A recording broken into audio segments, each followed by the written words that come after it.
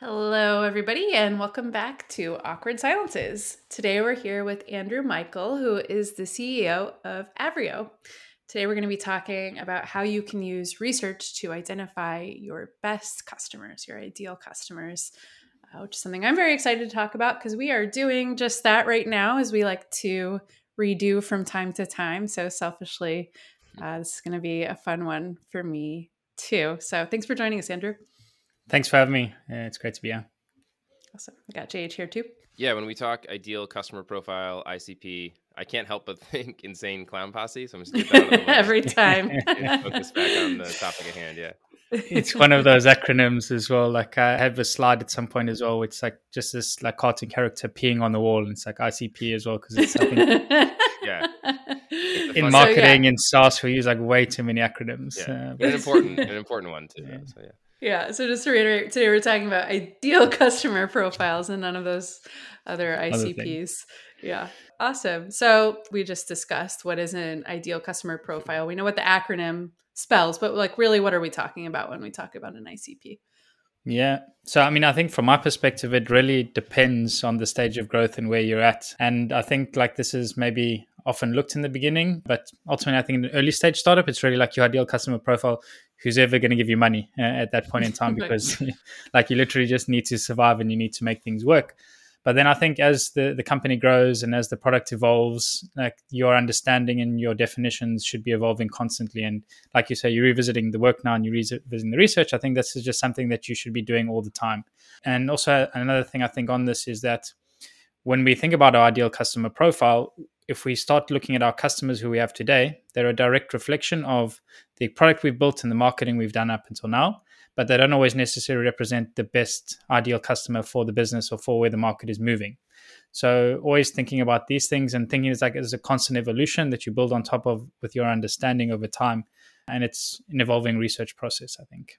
In the beginning, your best customers are the people who will pay you. I imagine that doesn't ever really change, right? But it changes like, how you want to think about those opportunities. Yeah. Absolutely. I think, in the beginning, you accept pretty much any customer. And I think from my perspective, like host of Churn FM, we talk about like churn in the context a lot. And I think in the early days, like when you just accept anybody and everybody as a customer and you just try and acquire anyone and everyone, what ultimately ends up happening is you end up seeing that impact on churn and retention ultimately, which ends up like draining your company's resources. Like support ends up spending time serving customers who aren't the ideal fit. But at the early days, you really you need that for growth and you need that to sustain the business. But then over time, you can really start to realize, okay, the time and effort that we're spending serving these customers doesn't make sense for us. And we're better off getting a better grasp of who we should be serving better and then focusing on that audience. So there are times when it makes sense to fire customers. Yeah. That phrase always is a good one. Yeah. How do you think about it as you're an early team and you're kind of going through this transition of we just got to find customers and then we have some critical mass and now we can start to be a little bit more intentional about which of these customers are the best fit. Like, where does that happen? Is there like a certain stage or scale where that tends to come in, or it varies? Or how do you know when you should start thinking about this? I guess is maybe the question I'm trying to get at. I think you should always be thinking about it. So I use Avrio as an example. Like I think before we started the business, we already had an idea of who the ideal customer profile was. And that started as a result of early customer research that we were doing. So really just trying to dig into the pain point, into the problem we're solving. We started to formulate like which group and which audience resonated best, understood the problem most, had the biggest pain. So we started building the product with this ideal customer profile in mind. But then as you said, like as you start to grow and as you start to acquire new customers, you start to notice new segments and new audiences that you perhaps didn't consider. And we're busy going through this evolution now as well, is starting to look at some of these other adjacent use cases, adjacent audiences, and trying to see, okay, like, does this make sense for us to be serving this audience now? And it's something that I think you're always doing as part of your business, but really it starts like before you even get started building product. That makes sense. Yeah. So it's not that you don't do it early on. It's that you don't have enough signal and data and probably until later on to be more confident in it. But it's something you're always thinking about and refining and having hypotheses around. Yeah. And I think this is something that changed like my perspective from my time at Hotjar actually, is that when I joined Hotjar, it came from a previous startup that I'd founded. We were VC backed. So we had this like heavy reliance on like we needed to share data and numbers and statistics when it came to how the business was operating and running. And when I joined Hotjar, actually, like I found that for the business at its scale, it was heavily reliant on qualitative research and just speaking to customers, and almost nothing on data alone. And I think the reason for this is that at early stage, the data that you have is more like noise than signal. And only when you start to hit a certain size and scale, like, can data become really reliable. And your best source of information, it always is your customers, but even more so at the early stage. Like, you really need to be speaking to your customers day in and day out, and never lose that pulse. So I think we'll go back and forth between sort of the what and the how and the why here, right? So what is an ICP, and why does it matter, and how do you use it? So maybe we can jump into the how do you use it for a minute, because one of the things that we talk about a lot is how a lot of artifacts you get out of research, such as an ICP, ideally can be used by a lot of people in the company, a lot of different departments, maybe in different ways. But curious how you've seen an ICP actually be used by different departments, and to the point about sort of different stages, your ICP is going to look a different way. That might play out different ways in different stages as well. Yeah. So I think what's interesting is always, like, most companies go through this evolution where a lot of teams have what they think is the understanding of the ideal customer profile, and they'll go to marketing and they'll have one sort of a definition. They'll go to customer success or sales and product. But at some point in time, like, someone in the team says, hey, we need to get a grasp to this. We need to have a common understanding of who we're going after, so that when we are using what we deem to be our ideal customer profile, we have, like, consistency across the board. And by that, like, the ways you can use it is pretty much every team in the company can use the ideal customer profile in some form or manner. If you take marketing, for example, like, understanding who you're selling to really then starts to think about the communication, the ad network channels that you're going to go through, how you're going to distribute content, thinking about the product and positioning. Like, that's how marketing can really use the ideal customer profile with those insights in mind. And then it just flows down the chain. So sales, they, instead of spending their time trying to sell anything and everything, you give them really a good fit profile. So depending if you have the luxury with a high inbound amount of leads, like, you can filter then using your ICP, or when you're doing your outbound. So it's pretty much like going throughout the organization, you can find different use cases for the team to be able to use it effectively. And then what it ends up happening is that at the end result, you get a higher ratio and a higher proportion of the ICP that you're acquiring versus non-ICP. And overall, like, what you slowly start to see over time is the significance that it has on the bottom line and the revenue for the business. You mentioned a little bit, like, on inbound stuff, if you can identify who's an ICP, you can route them differently and do important stuff there, kind of filter them. Does that mean that when you're defining an ICP, you need to do it off, like, characteristics that are easy to identify or, like, publicly available? Or should you also be thinking about, like, more proprietary information or data you're going to have on users as being a factor too? So I think it's always going to be a combination of both. And so I can tell you a little bit about how we did it at Hotjar in the early days, and then how that understanding evolved over time. Cool. So when we first started looking into, like, identifying our ideal customer profile, I think the very first thing that we just did was we took a look at our own internal data, and we said, let's take a cohort of users that had been with us, or customers that had been with us for longer than 12 months paying, and had a certain level of activity. So the activity component was their own proprietary data. We were looking at, like, how active were they within the product and how regularly were they using us. And then we just use a service like Clearbit or any one of these data enrichment services that took a look at, okay, who is our overall demographic, and then started breaking that down by various firmographic and demographic properties. So company size, age, Alexa rank, role of the individual. And from there, you could really start to see some patterns emerging from different segments and different properties, individual properties themselves. And what we tried to do in the beginning, the first step of this was we just said, okay, like, I'm just random things now, but let's say like mid-market, product managers, product designers, and like one or two different use cases. This was the profile. And what we slowly started to realize, like, over time was, like, it served us well for the beginning. Like, that's the data we had at hand. Like, we needed some formal definition that we could go to and we could draw to. But as we grew, our understanding and our learnings as well grew with that. And we slowly started to realize it was just a really, like, narrow view of looking at only our existing customers, because, again, like, as I mentioned in the beginning, that was a direct result of the early product that we had built and the market we had. And it also has, like, survivorship bias in it of the existing user base. So we then slowly started to layer on different levels of complexity. We also at some point did a lot of, like, pricing and packaging research, which a big part of that is like understanding who the buyer personas are. And through that, we actually started doing a panel study. So this was like the next layer of evolution, was like not only looking at our own audience, but introducing like Hotjar to a new panel who didn't know our product or service, and then try to understand, okay, what were those firmographic or demographic properties that showed interest, that had the highest likelihood to buy or the most willingness to pay? And we then could say, okay, did this audience align with our previous understanding? Are there maybe some audiences that we haven't attracted well enough yet through our product or through our marketing that we could be going after because there's a big opportunity in the willingness to pay or the likelihood to buy? And then it just like every stage we started layering on a new understanding of our customers and new learnings. Not to go on a long monologue, but I think what it ended up getting to in the end, what we realized was that having like a fixated definition of like, this is who they are, they're like product managers, this role, that is not necessarily the best way to go about using the ICP, because you end up like negating and ruling out a large portion of your audience that could be good fits. So what we ended up doing was looking at building together a scoring model to understand to what degree do they fit the ideal customer profile. And through that research, what we ended up doing was like, let's say we found that product managers perhaps were like much more engaged, they stuck around for longer, they would get a 3 points in the scoring model. Whereas maybe, let's say, digital marketer, some in the medium range, they would get a 2. And then like other roles like customer success would get a 0 or a 1.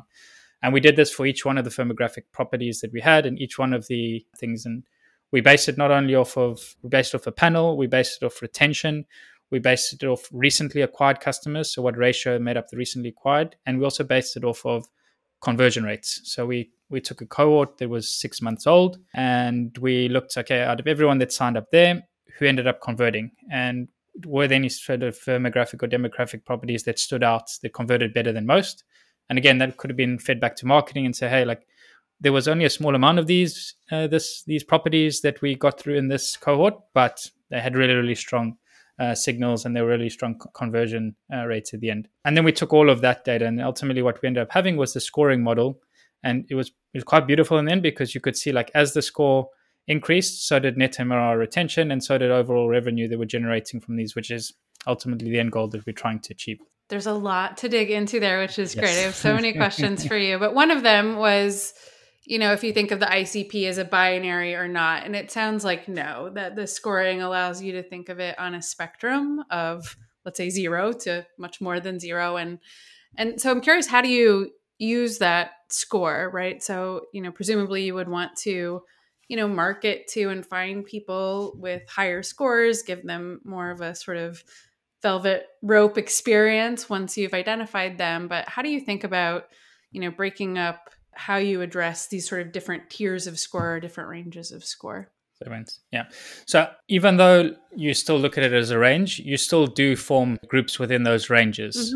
But it's not to say that if somebody doesn't fit all 5 criteria, that they're not an ideal customer profile. So I think that's sort of one of the mistakes we made in the beginning, was just like, okay, they had to fit these 5 criteria. If they didn't, like if they weren't more than 5 years old, they're not a good business fit for us. But they might have been like extremely fast growing startup, and they would have made an excellent customer, but because they didn't have one of the 5 or one of the 10 or whatever it was. So one is like, you still definitely want to have this understanding of who the team thinks is the ideal customer profile, like who they are as a whole. But then having them as a range and a spectrum then allows you to sort of qualify leads a little bit better. So one of the first ways we really started using it was in our lead qualification scores for sales team. So the scoring model then allowed them to say, okay, if the score was below 5, like we're not going to try book demos with these companies. If it was between 5 to 10, we would.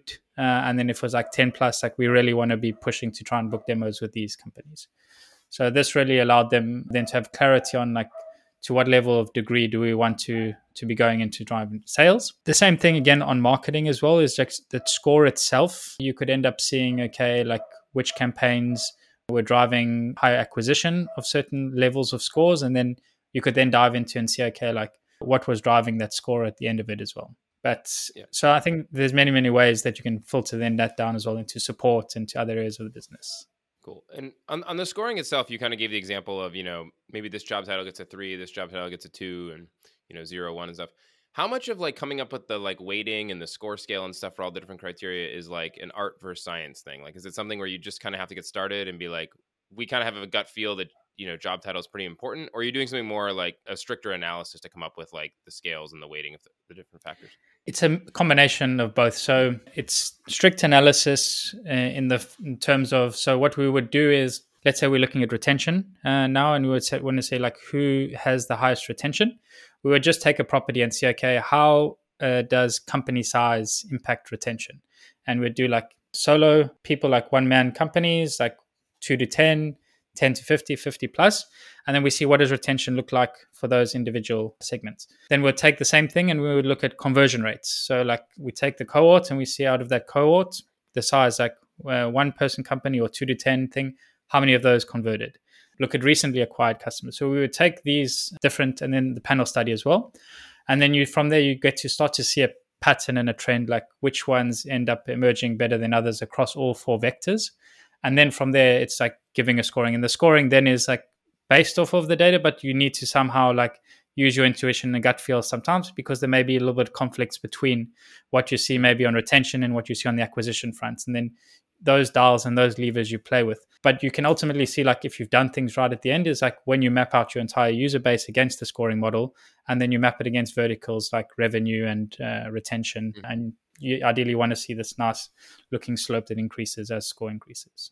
How often, you talked about updating your ICP and your scoring sort of regularly or constantly. What is your recommendation in terms of how to do that? Is it, do you pick up the pace as you scale, or? Yeah. So I think like this exercise, we probably revisit it every year at Hotjar. And I think it depends on the stage and growth. Like I think for our stage and early stage now, like we're constantly evolving our understanding of the market. Like we religiously reviewing it and we're updating the understanding of it. I think as you start to hit scale, you have the luxury of data, like things get a little bit more predictable in the system. That's when you can slowly like, it doesn't need to be as frequent like as we are now, but at least like I would say yearly to twice a year, it needs to be something that needs to be revisited, that needs to be edited, but it should rather be seen as more of like a living organism that evolves as your understanding evolves over time, and having a central way for teams to be able to contribute new learnings to it. So sales is on customer conversations day in and day out. Like they're learning new things, the market's evolving, the climate's changing, like. So it's always important to be keeping like a pulse on who the ideal customer profile is, because it can really shift quite rapidly as well when different market conditions maybe present themselves or new technology emerges. Like there's many, many different reasons that can evolve who you're targeting at any given time. You had called out the survivorship bias of like being something to be mindful of. And that was kind of where my mind went from an early part in this conversation. I'm curious how you think about that. So you have the situation of these customers are doing great, retaining them really highly and stuff. These people are churning out. So, you start to fixate on the ideal people who are maybe, the highest retention and stuff. But like, there are probably things you could do or consider prioritizing and investing in to change that churn behavior of this different cohort. And like, who's owning that part of it? Is it like product needs to identify those opportunities and make the case? And then if you see the behavior change, it comes into the ICP, or like, what's the order of events and how do you make sure that you don't, get too narrow-minded? I think that's actually where the panel comes in really helpful, is that you're presenting your product or service to a totally new audience. And then you're trying to understand, okay, is there an audience that we're perhaps not serving today that we could be doing a better job of?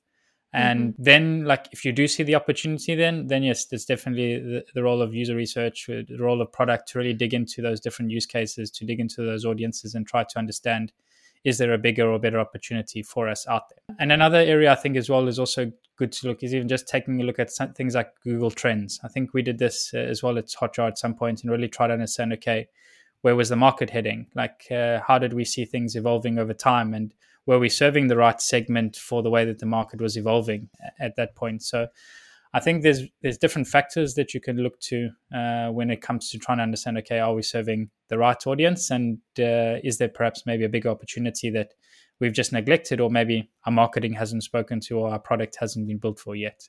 Yeah, this obviously, it gets into business strategy, right? Because anyone at any stage, no matter how big or small, is dealing with finite resources, right? And part of what an ICP allows you to do is to focus, right? We can't serve everyone. We can't serve the entire market of every human being on earth. So we need to focus either a lot or a little bit within that. And yeah, I'm curious how you use some of this data or the ICP to make a call between, say, we're not at 100% saturation in our identified market or ICP. We Yeah. could get more there, right?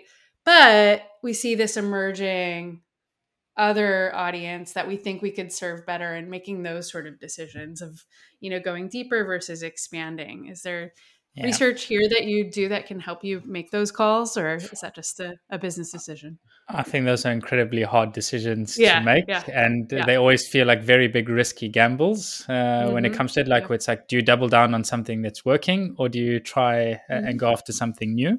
And I think like you can build conviction through research and through speaking to customers, like continuously, like getting a pulse and feel what's in the market. But I think ultimately that's just like it comes down to a business decision that Yep. needs to be made. It's like, do we want to double down, or do we like want to continue playing in the space that we're in today? Yeah. And then once you've made that decision, you can use this sort of work to then really identify those audiences, and the hard work of understanding what they care about and how they buy and all those sorts of things. Exactly. Yeah. Yeah. Yeah, because there is a kind of or I guess actually let me ask it a different way. Is how much do you think about like the total addressable market as part of ICP? So like we have these customers, they're great, we retain them at a high rate, they pay us a ton, but there's not that many of them. Like, should they be our ICP? Is that part of it, or is that a separate exercise? Yeah, no, I think that's definitely a part of it as well. Is like you want to understand how big is the opportunity, because if there aren't many of your ideal customer profiles, then it's not ideal. So you ultimately want to be ensuring that as well, that when you're defining your ideal customer profile, that the segment and the audience is big enough and there is a big enough market for you to go after for it to make sense. Because Mm-hmm. like Aaron said, like you really need to pick focus and you need to say, okay, this is who we're going to be serving. This is who we're building. And if you're going to invest all that time and companies' resources and energy, you need to be sure that, okay, there is room to grow within that space. And it's not going to be something where like 6 months or a year or 2 years down the line, you're scratching your head and saying, okay, what now? And on that as well, I think at some point, like Hotjar, we did an exercise where we had defined our ICP, but what we also did, like for focus to go even further, and something that we got from Reforge. They've got some really great courses, and is the idea of this anti-persona. So like, Mm-hmm. who are you not serving and who is a bad fit? So just as much as like you want to understand like who the ideal is, it also really helps the team gravitate and like set an understanding of who they're going after when they know who they shouldn't be going after as well, and who they Mm-hmm. shouldn't be spending time and energy on. Because then ultimately, like if you have both sides, you understand who we're serving and who we shouldn't be serving. Like everything else you do, like the way you handle support or the way you produce content or the different channels, like everything just becomes so much more clearer, and you're able to then double down on what's really going to work. Awesome. So we talked a little bit about this before, but you're saying you're kind of grouping together the different scores and the different levels. So I'm curious, like what you've seen this look like in companies you've worked with, in terms of, do you have like tier 1, tier 2, tier 3, and are they sort of groups of person level personas combined with firmographic companies, or like what's the artifact you might end up with here in terms of, this is our ICP or constellation of ICPs and anti-ICPs, and then we're going to build out some playbooks, some ways that we're going to work with these different groups once we've identified Amazing. them. Yeah. So I think the first thing is you would end up getting to like a generic ICP. So you're going to say like it's mid-market SaaS businesses between 2 to 500 employees, and maybe a certain like specific vertical industry that you're going after. So I think you still get to that end result. Then you can say, okay, like this is our key, like our main ideal customer profile. And you might have maybe like one or two others that run tangential to that fit in with it. So you still do the exercise of like the grouping, and you say, okay, this is who we're going after, but you're mindful that you're not like fixated that you need to hit every one of those criteria in order to be qualified and to meet the needs of the thing. So it just starts like that to begin with, and then you use the scoring as a way to see like to what degree do they fit and do they meet the needs on that end.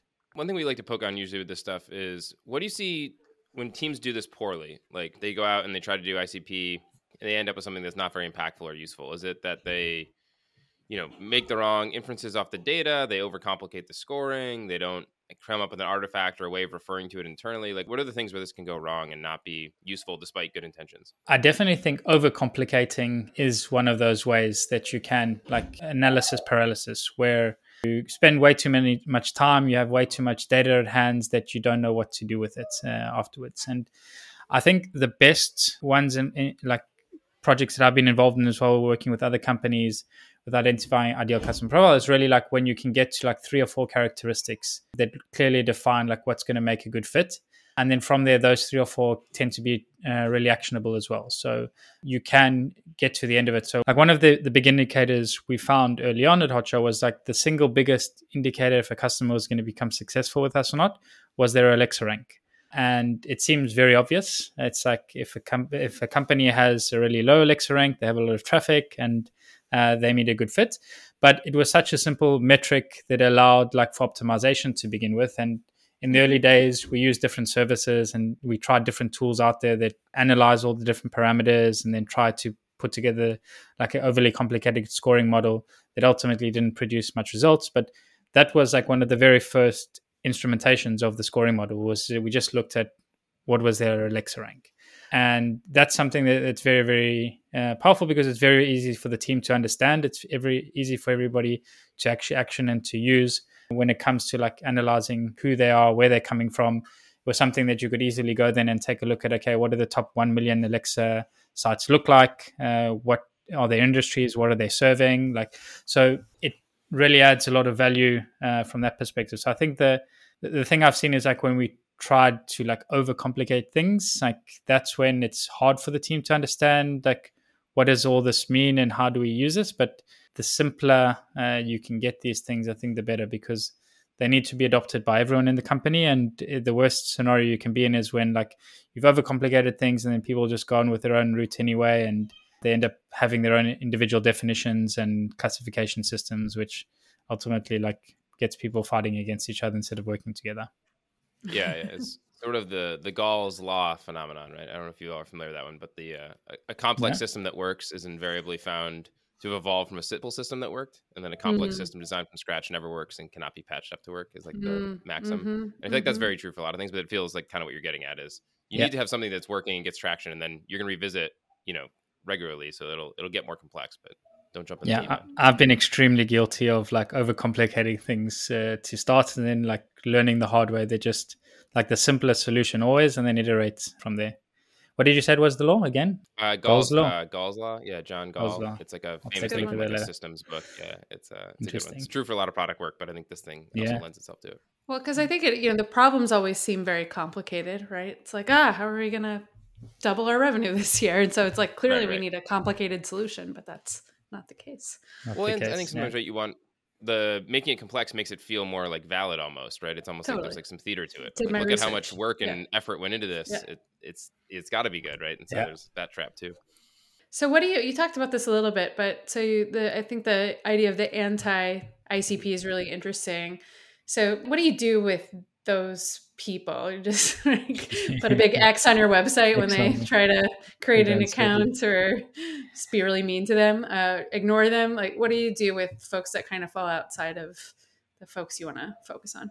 Yeah, so I don't think you ever want to be mean or not good business practice. Yeah, alienate people coming to you. But I think it just helps give clarity on how you serve these customers. And so, like an example that came, for example, like let's say at Hotjar, we had one of the cases in the early days. The anti-persona was engineers. This evolved over time and changed, but it wasn't going to be a tool that they could use for debugging, like if their app had broken. So what that meant was that like when we thought about features, then like we weren't going to prioritize any feature requests we got that meant like how do we debug, or when we produced support documentation, like this was not going to be a use case that we wanted to let people know how they could do it. And so it just means like it further deprioritizes those use cases, like, and it gives clarity to the team, like, okay, well, I get this in support requests a lot. Like, what should I do with this? Like, and then the easy answer is, sorry, this is not a use case that we currently support at Hotjar. If it does change in the future, we can let you know. So there's ways that you can still like come to the table with like trying to be supportive, but ultimately like just being transparent with the end user and saying, okay, this is not what the product has been built for. If you figure out a way, like let us know. We'd love to hear any suggestions, but it's not something we have immediately on the roadmap or something that we're going to be supporting. Yeah, and that's a great point because, people might very well stumble upon, especially with product-led growth or just easy to use products, and they stumble upon and like, great, this product's going to be great for me, and they start having a really bad experience. And for someone to come and just tell them, it's like, look, sorry, we didn't build this product for you, is, it's a really good service to that user. Maybe they can go find something better for their use case, or like you said, Yeah. maybe eventually they will be the use case, but not doing anyone any favors by keeping bad fit customers around, trying to bend it into their will, right? Exactly, and that ultimately, like, what ends up happening is it backfires. Is that like people, then the word of mouth goes, and like, this Right. product is Bad word crap. of mouth. Like, I Yeah. used it and it doesn't do anything, and like, yes, but it wasn't built for you to begin with. But we just didn't explain that to you clearly, or we didn't communicate that effectively. So, yeah, I definitely think as well. And as you said, like in product led businesses where like anybody can just get in, they can try, like the switching costs or the ability to like kick the tires is very, very easy. Being upfront with that and the way you communicate really helps like avoid that negative word of mouth that you really don't want to be getting. What are some of the best things you've seen happen in companies who have done a good job with building and innovating and iterating on their ICPs? Retention Mm-hmm. goes up. I think this is like a big thing as well. Like through Churn FM, I've interviewed like over 180 guests now from some of like the fastest growing SaaS businesses. And definitely like a key thing that stands out in all of them is they have a really, really good understanding of who their ideal customer profile is. There's strong Mm-hmm. alignment in the organization. Everybody's Mm-hmm. building for their use cases, working towards it. So I think the ultimate end goal is that you have happy customers that end up sticking around with you for a long time, and don't leave, because you get to understand their problems deeply, like you can empathize with them like entirely, and then the whole organization really has this good in-depth knowledge that they can serve them better. Call that a little bit. One method that can be useful is having a panel of like prospective users, non-users, getting that signal from them through conversations. Are there other research methodologies that prove useful when you're trying to like identify your ICP? Yep. So I think there's always, so the panel is typically done like with surveys from that perspective. So it's more like on the quantitative side, but you're still trying to collect qualitative insights. There are different other mechanisms. Obviously, I always use interviews, like number one, I think on my list as well, for gathering like really unique insights. And then there's different channels I think that you can explore as well. So there's like really great Slack channels and Slack groups out there where you can gather insights and you can gather knowledge. I think you can also, like when you're looking to try and understand which segments aren't being served well, or you could be doing a better job of, even sometimes like leaning over and looking at competitors and seeing, okay, what are some of the requests that are coming in through their product roadmaps, and what are some of the complaints that you're perhaps seeing on sites like G2 Crowd, and is there perhaps an opportunity where your product or service is doing better, or an audience there that's being neglected? So there are quite a lot of different channels that you can take a look to, but I would say like nothing beats like speaking to customers and really trying to like speak to as many people, even outside of your customer base as well, but that match the profile. Mm-hmm. We know how you can find people like that. Yeah, I have an idea as well. The Churn FM. That's your podcast. Yeah, that's it. I've definitely listened to it. It's good. Why churn and not retention? Yeah. I think just playing on the pain a bit more. So when I decided to start the podcast, like the idea was I wanted to start a business actually, but I wasn't sure what I wanted to do yet. So I thought, let me pick a problem that I know if you ask any CEO what they would pay to solve the problem, they would say pretty much everything in the bank, because they know it's going to pay back in compounding interest. So double down on the pain. I think that was the reason. Yeah, Nice. makes sense. We hear. I find it very interesting. We hear that internally too. You hear a lot more talk of churn than retention, and obviously they're opposite sides of the same thing. So exactly, and the best way to solve churn is actually to focus on retention. Is not right, to focus. exactly. And it's weird because it's like the first place people say like we need to solve churn. They're like, okay, let's go and interview people that are exiting and ask them why they've churned. Like that's not really where you want to be focusing They're your energies. gone. They're gone, yeah, maybe. yeah. Yeah. What is making those that are successful with your product? Like that's where you need to focus your time and energy. So Totally. Awesome. Well, any parting advice for folks listening on their ICP work?